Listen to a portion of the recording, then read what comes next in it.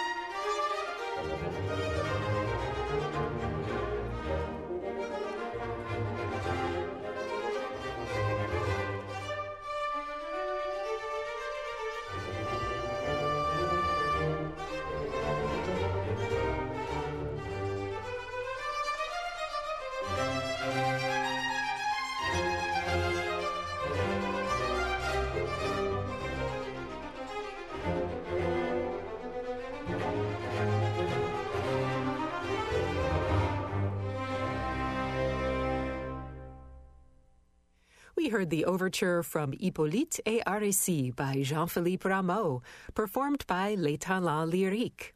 By the way, that ensemble, directed by Christophe Rousset, takes its name from the subtitle of another one of Rameau's operas, Les Fêtes des Baies. Jean-Philippe Rameau was born in Dijon in September of 1683. He was very tight-lipped about his early life. According to the writer Chabanon, who knew Rameau personally, he never imparted any detail of it to his friends or even to Madame Rameau, his wife. Rameau's father, Jean, was an organist who taught his children music before they could even read, according to one account. Several of the 11 children born to Jean and his wife, Claudine, became keyboard players. Before landing in Paris in 1722, Jean-Philippe held jobs as organist or music director in Avignon, Lyon, and his hometown of Dijon. Let's hear some of his character pieces for harpsichord now, including Les Tourbillons. Rameau himself wrote that this piece depicted, quote, clouds of dust whirled up by gusts of wind. Here's Gustav Leonhardt.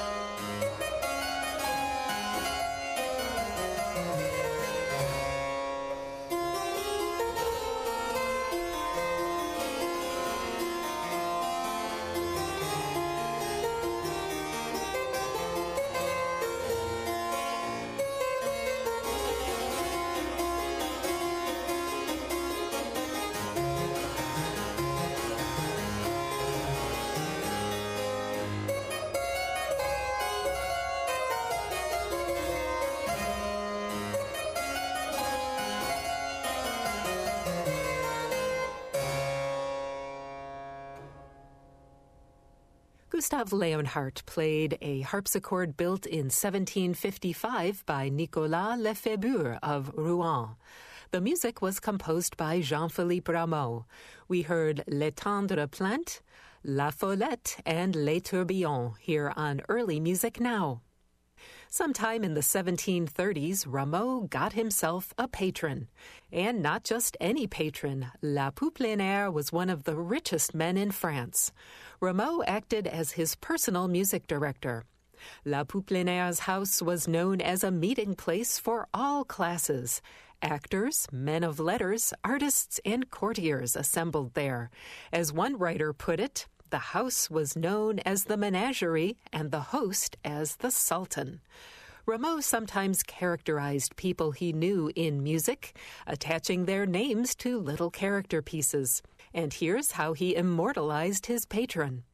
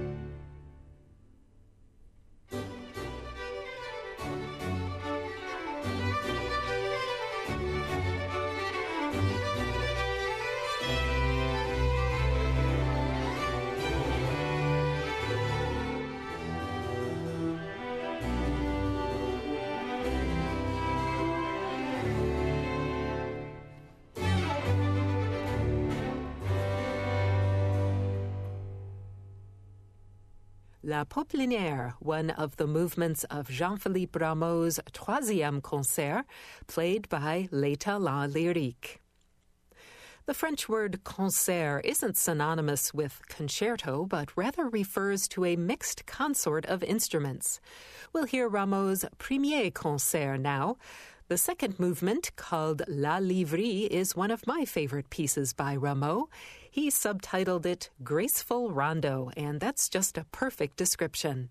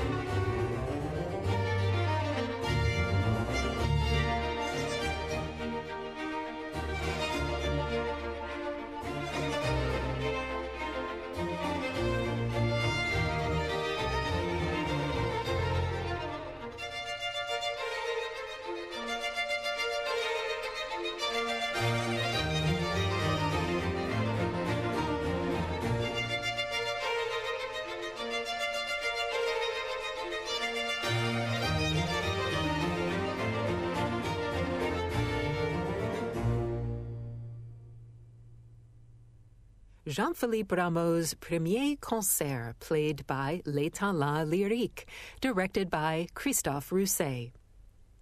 Earlier in the show, I mentioned that Rameau's first opera created a stir.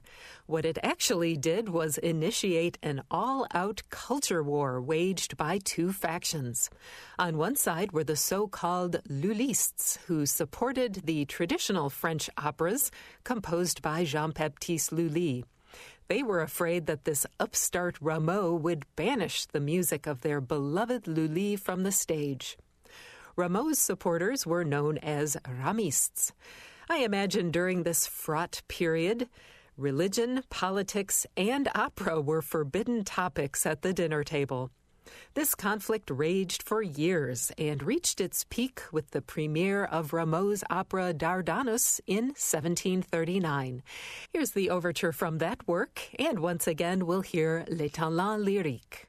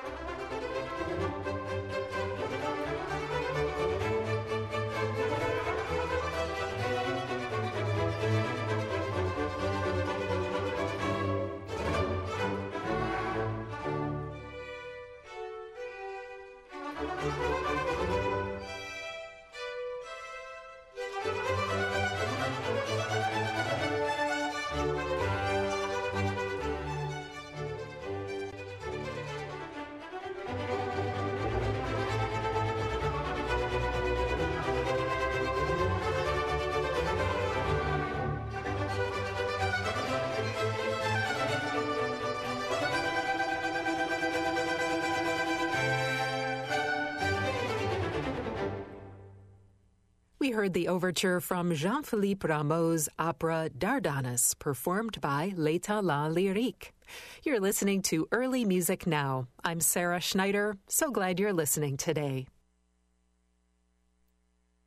This is KWMR on your FM dial at 90.5 Point Reyes Station, 89.9 Bolinas, and 92.3 San Geronimo Valley.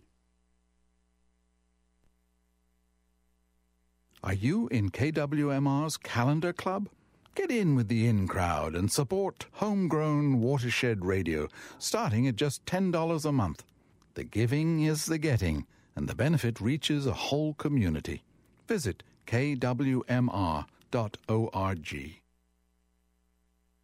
So what was Jean-Philippe Rameau like as a person? All the contemporary accounts date from late in his life, and they create a picture of a somewhat irascible person. He was very tall and thin. One account compared him to a long organ pipe without a blower. One memorable quote reads, "His heart and soul were in his harpsichord. Once he had shut its lid, there was no one home." Let's hear one of Rameau's grandes motets, which are multi-movement settings of a Latin text for soloists, chorus, and orchestra. Many were written for the French Royal Chapel, but Rameau's In Convertendo was performed at Paris's Concert Spirituel, which was a public concert series, and that performance took place in 1751. We'll hear Les Arts Florissants, directed by William Christie, with soloists Paul Agnew, Noémie Riem, Nicolas Rivenc, and Sophie Danaman.